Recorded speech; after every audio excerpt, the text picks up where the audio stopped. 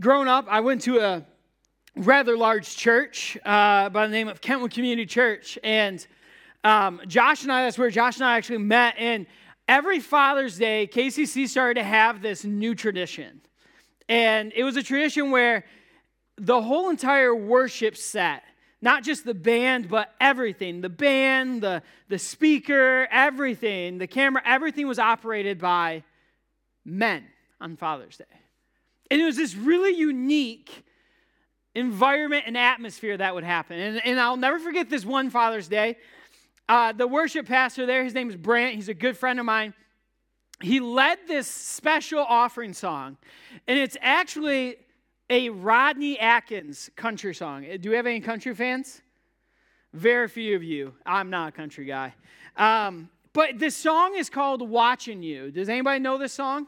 I think it's Rodney Atkins. I could be wrong on that. I don't really know. I don't listen to country.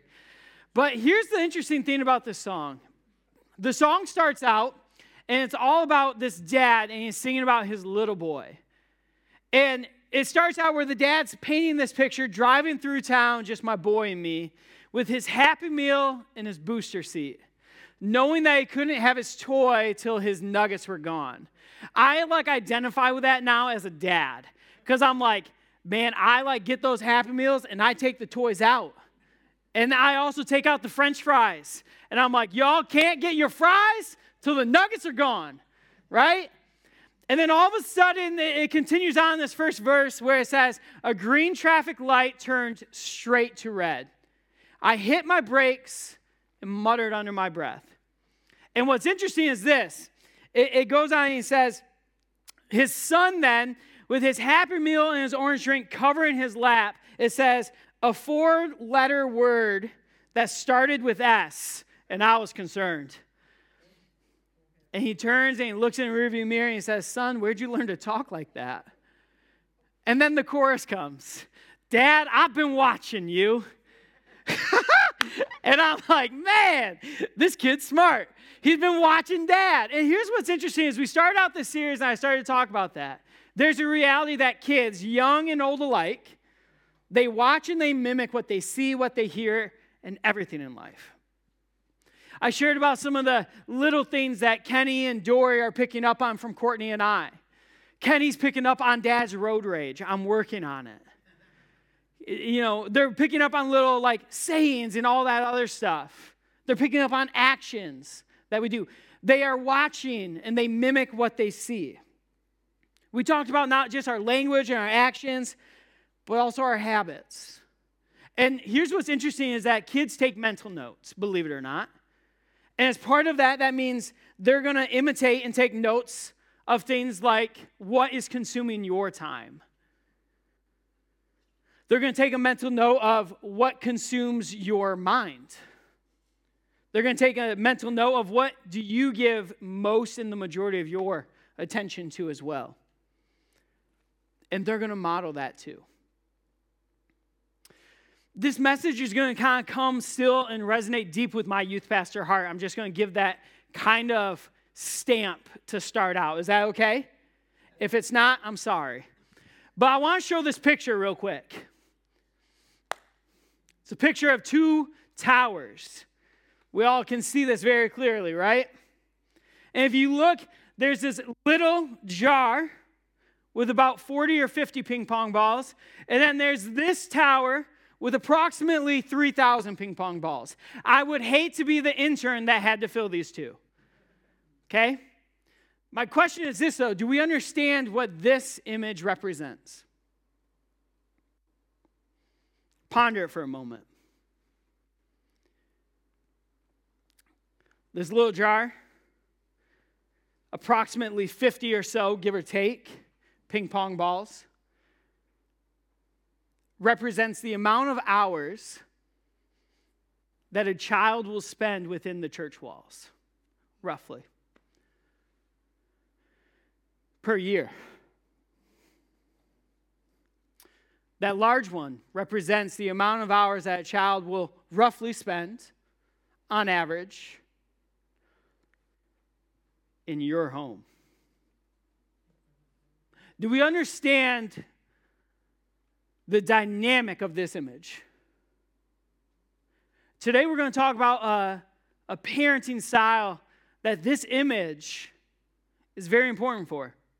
Because today we're going to look at this image of hours per year and 3,000 in your house compared to 50 in the church walls, give or take.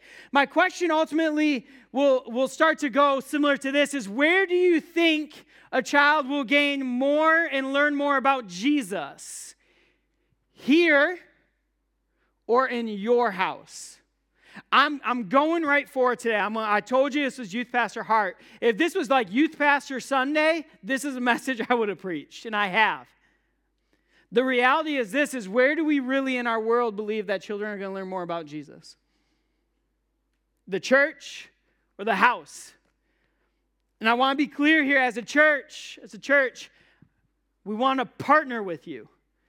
We want to partner with you. We want to equip you. We want to empower you and encourage you to parent to the best of your ability. But I'm going to be very clear as well, and I know this might ruffle feathers, and to be quite honest with you, I think that's okay. It's not my job to parent your child. It's my job to encourage, equip, and empower parents, including myself and my wife, to do the best we can to teach our children about Jesus in their own homes. You see, the number one disciple-making place is in the home. It's not the church. It's not the school. It's not the Christian school. It's not the culture. It is in your house. Your child will be most discipled in your house, at your dinner table, not the schoolroom. Your child will be most discipled in your yard playing catch, not the daycare center. Your child will be most discipled out on the back deck or the front porch, not the internet or the latest tablet. Your child will be most discipled in those later years in life, on those late night conversations, maybe on the floor as you are talking and processing through stuff, not in the text messages back and forth with their friends. Your child will be most discipled in your house. Plain and simple. Parents, we are the primary disciple makers of our children. That's what today's message is about. And it might make some of us uncomfortable, and I'm actually really okay with that. We are the primary disciple makers of our children. And I think this is very clear from the very, very beginning. In Deuteronomy, we're going to look at this text in a hot second here. In Deuteronomy, we're going to dive into it. It's a very short few verses that we're going to look at, but these verses are super rich, I believe, in how we are called to live and model and preach and talk about Jesus to our kids. And this is what it says in Deuteronomy. Listen, O Israel, the Lord is our God, the Lord alone. You must love the Lord your God with all your heart, all of your soul, all of your strength, and commit yourselves wholeheartedly to these commands that I am giving you today. Repeat them again and again to your children. Talk about them when you are at home, when you are on the road, when you are going to bed, when you are getting up. Tie them to your hands, wear them on your foreheads as reminders. Write them on the doorposts of your house and on your gates. This is a very, very, very important text. In the first few verses here, verses 4 and 5, it would be known as the Hebrew Shema. And this would be a deeply resonated confession of faith for the Jewish people. Hear, O Israel, the Lord is your God. The Lord is one. It would be a confession that ever since a very young age, kids would grow up learning and reciting. It would be deeply rooted within them. It would be very deep roots of their faith and of their identity and who they are. To love God with all we have, and nothing is excluded from that. But then it goes on in verses 6 through 9, and it says, these commands must be on our hearts. Why? Because whatever you put on your heart, whatever is in your heart, will flow through your mouth and flow through your actions. Whatever is on your heart will be conveyed to your kids as well.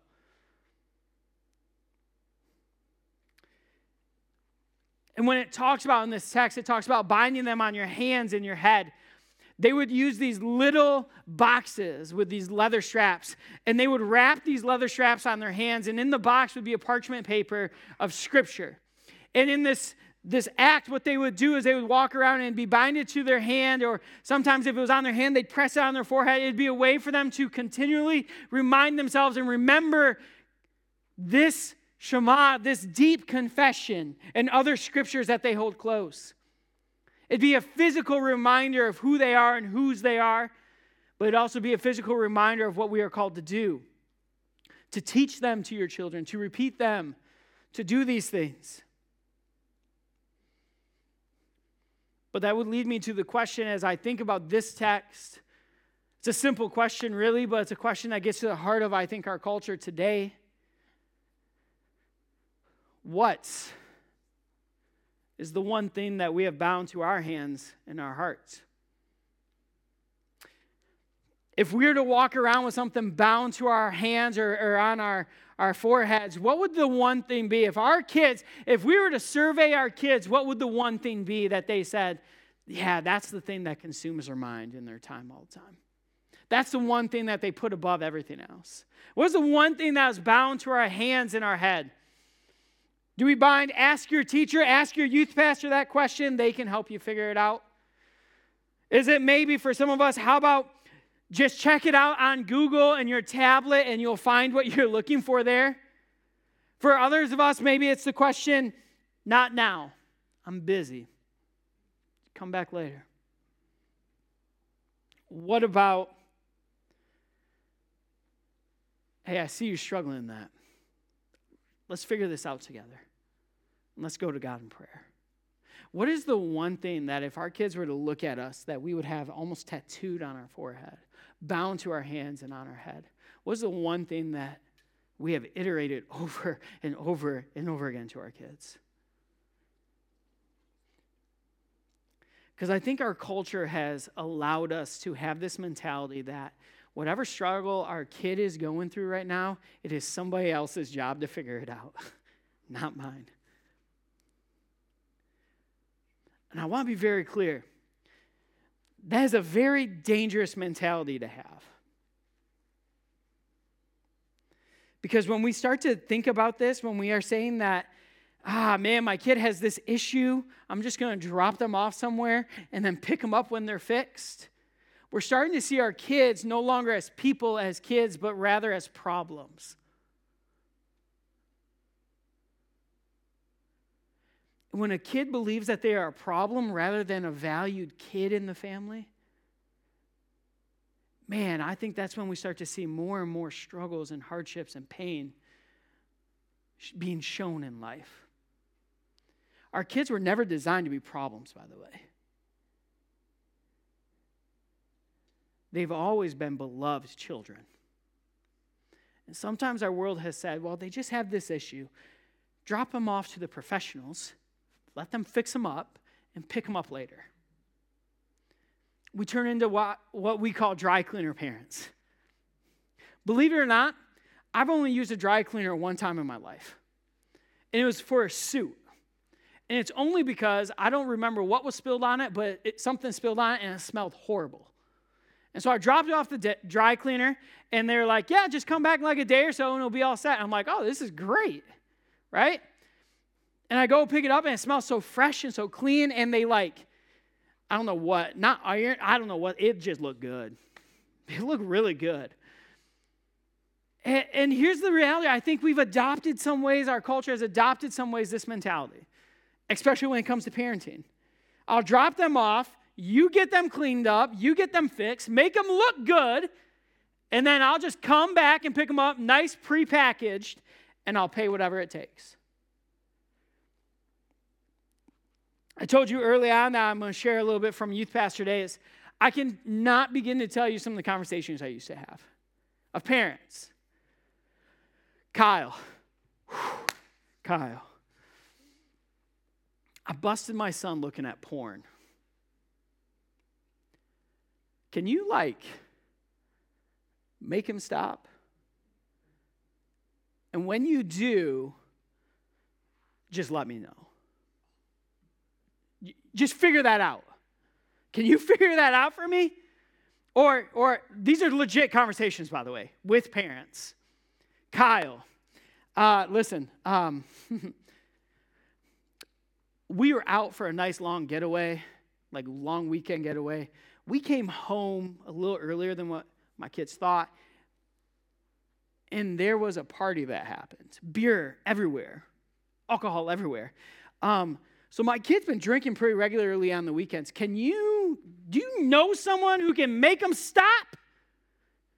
Because I don't want to get messed with that. That's awkward.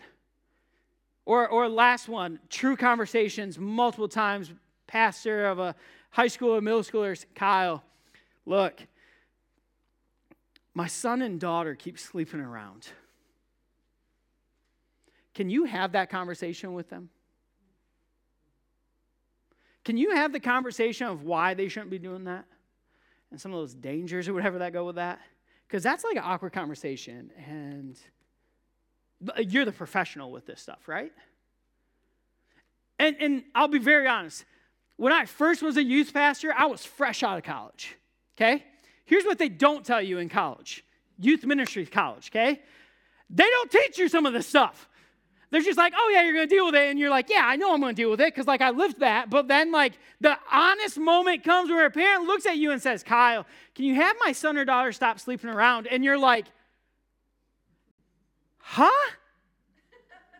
You're trusting me with that conversation? I just had that conversation myself like a few years ago about what the birds and the bees were. You know what I'm saying? It's awkward. But here's the reality. We've outsourced it. We've outsourced it because that's what we do with everything. And here's my dynamic that I started to understand with some of these conversations, not all of them, some of them, is the mom and dad who would come home and see their kid with this party and all this beer and everything were the same parents that would look at their child and say, well, it's totally cool if you do it as long as I'm home. Or the same parents that would call their 16, 17-year-old son or daughter to come pick them up because they were too impaired to drive. The mom or dad that would look at me and say, hey, can you put this blocker on my kid's iPhone or iPad because they're looking at pornography, is the same mom and dad, though, the same dad that late at night would escape his own bed and sit on the couch and look at it. And one night, little Johnny would get up to get a glass of water, and where do you think he saw his dad looking at it? On the couch. And I'll never forget the same mom that looked at me and said, Kyle, help my daughter to stop doing this, is the same mom that was doing it herself. And we see it in our culture, and it's almost glorified in the movies and the television, the media that we watch. It's okay to do it as long as I'm home, as long as you don't get caught. We've outsourced parenting. You fix it, I'll pick it up later. You teach them, I'll just pay the fine. You do it, I'll reap the rewards. We've outsourced this parenting. And I want to be very clear, though. These are just some of the families I've encountered. Because there's other families as a youth pastor that I encountered to hear about the stories of their children and the things that they're doing with their children as a family.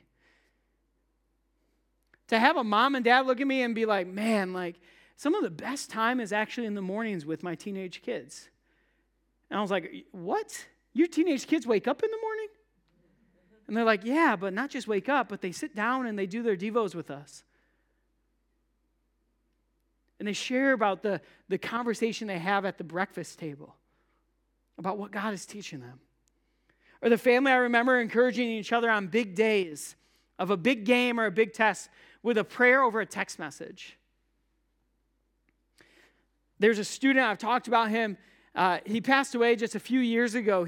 Tragic car accident. He was an incredible basketball player. But what was so incredible to me was not only his grandfather, but his sister would text him little prayers on big game days. Dear Jesus. And they'd type out this prayer and they'd send it to them. That's incredible. Because those are little things that are starting to be passed down from generation to generation of why it matters to be in the faith and to know Jesus. My personal favorite. I'll never forget this. Walking with this young man, and he looks at me, and he just flat out says, he's like, Kyle, I'm addicted to pornography. And my first question is, do your parents know? And he's like, yeah. I was like, huh? He's like, yeah, I actually told him last night. And then Sunday morning I came, and we're at church here, and I figured you should know too, because I'm helping out on the tech team or whatever, and like I want to be held accountable. I was like, what did your parents say to you? Because this is not normal conversation most of the time. In the exact conversation, he goes, when I told my mom and dad, they sat me down and they said, let's get through this together. We can get through this, but it's going to take God to pull us through together. Those are beautiful stories of families, real families, that have walked through struggles, but yet are showing and modeling what it looks like to not outsource parenting, but to dig in and get muddy and dirty. Because kids model what they see. How they act, how they talk, how they think, everything they've learned. So it leads to a question of what is your spiritual formation idea? What is your spiritual formation plan for your family? And for some of us that don't have a family right now, this is still applicable. Trust me on this. Because what you start now, even as a single adult, even as a young teenager, even as a whatever it is, even as a grandma or grandpa, what is your spiritual formation plan for your family? Because those things are all going to matter when you get married or when you have grandkids or even are just babysitting and hanging around other kids. What is the spiritual formation plan for your family? Because the bottom line is this, is parenting should never be an accidental pursuit. It's not like you just fall into it and be like, okay, here we are. It's never an accidental pursuit. We have to have a game plan.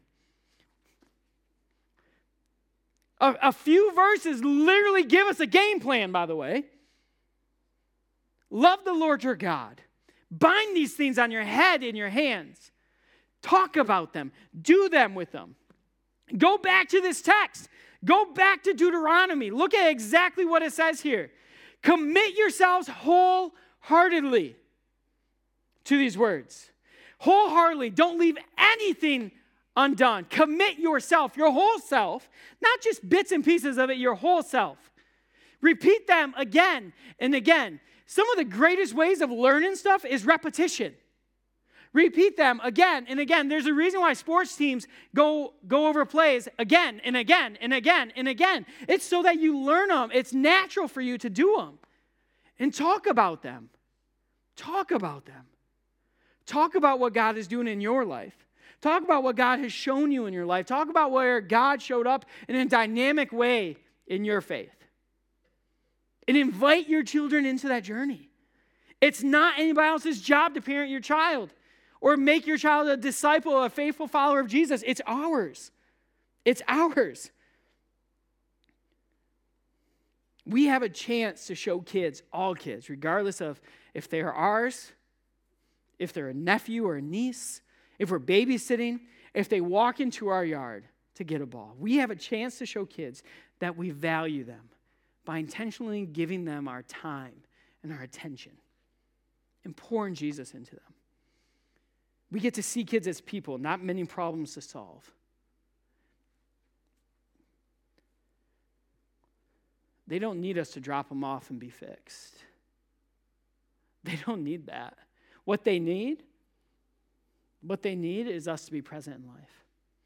And I know it. I can hear the struggles, right? I've been there. Youth pastor. I have my own kids. There are days where I wish I could outsource it. Guilty confession. I will be the first one to admit. There are days where it is tough. And I hear the excuses. Kyle, that takes time. Kyle, that takes energy. Kyle, that takes a Bible degree, and I don't have that. Kyle, that takes courage to talk about this stuff. Kyle, that takes, I don't even know where to start. That's what that takes. Where do I even start with this thing? And here's the reality. we give all those excuses. It takes time. I don't have the degree. I don't know where to start. That's why we fall into this type of parenting, the dry cleaner parent. Because we may feel like we are inadequate. We may feel like we are unqualified. We may feel like we are unequipped to actually do this, so we just drop them off to the pros. Your athletic coach will teach you about character.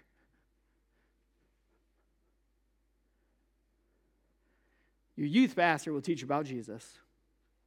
Your school teacher will teach you about morals. We'll just pass them off to the pros, and we'll pick them up later because we feel unqualified, we feel unequipped, we feel inadequate. My guess is that's probably true for some of us either in this room or even watching at home right now. So I want to bring us back maybe to a different story. To answer that question of if we feel those things, you ever think Mary felt that? Hold up. An angel appears to Mary and says, you're going to have the Son of God, and he's trusting you, a young teenage girl, to parent the literal living Son of God. Do you ever think Mary looked up at God the Father and was like, yo, God, you chose the wrong one. I don't have a Bible degree. I don't know this doctrine. I don't know how to teach the doctrine. God, I don't even know how to do the very basics of parenting. Have we ever thought that maybe Mary felt inadequate, unequipped, unqualified? Like, she's literally holding the one who created the whole entire universe in her arms right now. You think she feels adequate for that? Or the one who is perfect is being fed and changed by the virgin mother of his. You think she feels qualified? Did she ever get it right? Did she ever ask, like, am I doing this right? What am I doing? I feel like I'm failing. I bet you Mary felt those exact same emotions. So how'd she get through it? She trusted God. She trusted God to walk, to work, and to speak into her life and through her so that she could parent Jesus the best that she could. And if Mary, the living mother of God, did that, shouldn't we be trying to have the same type of posture? I can only imagine some of those questions Mary had. And as part of that, how did she make it through? Well, she trusted God. I'm sure we feel inadequate. I'm sure we feel unqualified. But we can make it through when we put our trust in God, not in our own strength. We get to do our best and trust God with the rest, especially when it comes to this parenting. And again, if you don't have kids right now, maybe you're not even in a relationship right now, you get a chance right now to start to make that spiritual formation plan right now. So that when that day comes, you're ready. You're ready for the game. We get to focus intentional time face to face with them, rubbing shoulders with them, getting messy in life and walking together. Parenting's messy. Parenting's messy. But we can still have fun playing in the mud with our kids. We can still have fun and enjoy it and learn as we go with it. I've shared a little bit about my growing up, and what was really interesting to me is that when I started to date Courtney, I got to see a different model of fatherhood. And now that we've been married, it'll be 8 years in September here, we've added a few squirmy bodies along the way. So currently right now, as we are up at the cottage and everybody's there, the whole extended family, her siblings and their kids and everything, there is currently a 5-year-old and then 3 3-year-olds right now. Like, we're nuts. And here's what's so beautiful about this, is that during this time, Courtney's dad, after usually the dinner or lunch meal, would do a devotional, just a short devotional and then prayer. And here's what's been so cool is that as we've added these squirmy bodies along the way, I've gotten to see a different model of fatherhood because he doesn't miss a beat. As Kendrick gets up and has just sat for a whole entire meal and he's ate really good and he's done really good, Kenny can't sit still, if y'all have ever noticed that. And so he gets up and he just needs to do something. And so what does her dad do is he invites Kendrick onto his lap. Ken, come help me read this. Kenny's 3. He don't know how to read. But it's so beautiful as Kenny opens up with Pa. And Pa's reading the Bible and Kenny acts like he's there too. Repeating word for word. Half the time mispronouncing them, but it's beautiful. And then after Kendrick, my little nephew is up and he invites, hey, come on. Pa's got another leg. Come on. And we're going to pray together. I don't know if you've ever had the blessing of listening to some 3-year-olds pray. But it is beautiful because you don't understand. It's almost like tongues. You don't really know what's going on, but they are just praying with everything within them. I've got to witness this, and I believe that what's so beautiful is that it's not just I see this being played out from a pa to grandkid level, but even I'm sure growing up, just learning even more about their family, this was a regular occurrence in their house. You sat around with your brothers and your sisters, and you did a devotional together, and you prayed together. And here's what's so cool about it is he teaches them. He teaches them that God loves them. As he's sharing this devotional, that God loves them, that God chose them to be with us, to be in our family. That God hears their prayers, hears their little voices being lifted up. He's teaching them that God enjoys and smiles at them eating their dinner so good and cleaning their plate. My father-in-law models this, not just with his little grand boys, but with his own kids, he modeled this. And I truly believe that he felt this deep, deep sense that it was on him to show his family Jesus. Each and every day he had the opportunity to show his family Jesus. And I want to be able to say, like, I did that too. I did that too. I want to be able to say that my boys and their children would know Jesus because we took time, intentional time, to be in the Word together, to go to God in prayer together. The number one disciple-making place is in your home. At the end of the day, it's not the school, it's not even the church. It is in your home. We as a church want to partner with parents, and we will do our best to partner with parents to equip them and empower them. But at the end of the day, parents, it's on us to make disciples. It's on us. It starts with us making a conscious decision to put this into play each and every day.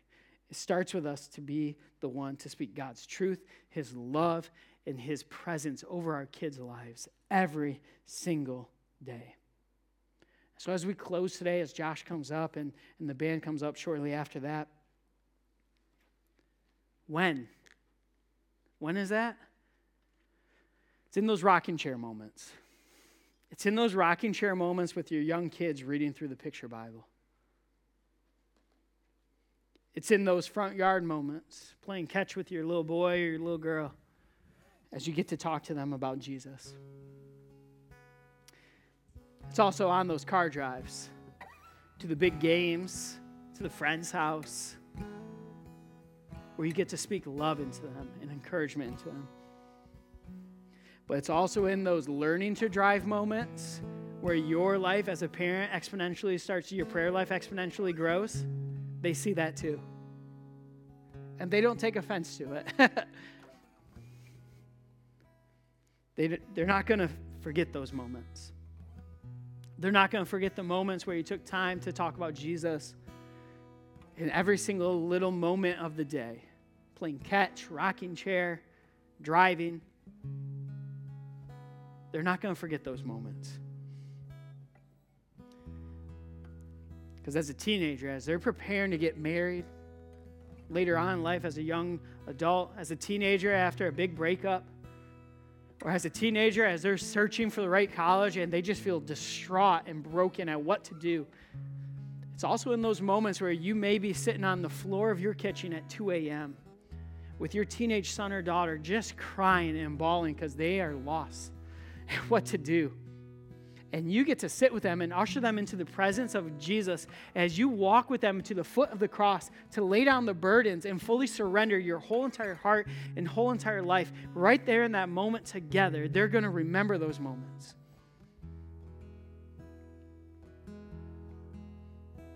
Because we, parents, are the number one disciple maker for our children. So let's do our best at making disciples. Let's do our best. And when we fall short, when we fail, and when we struggle, let's trust God with the rest.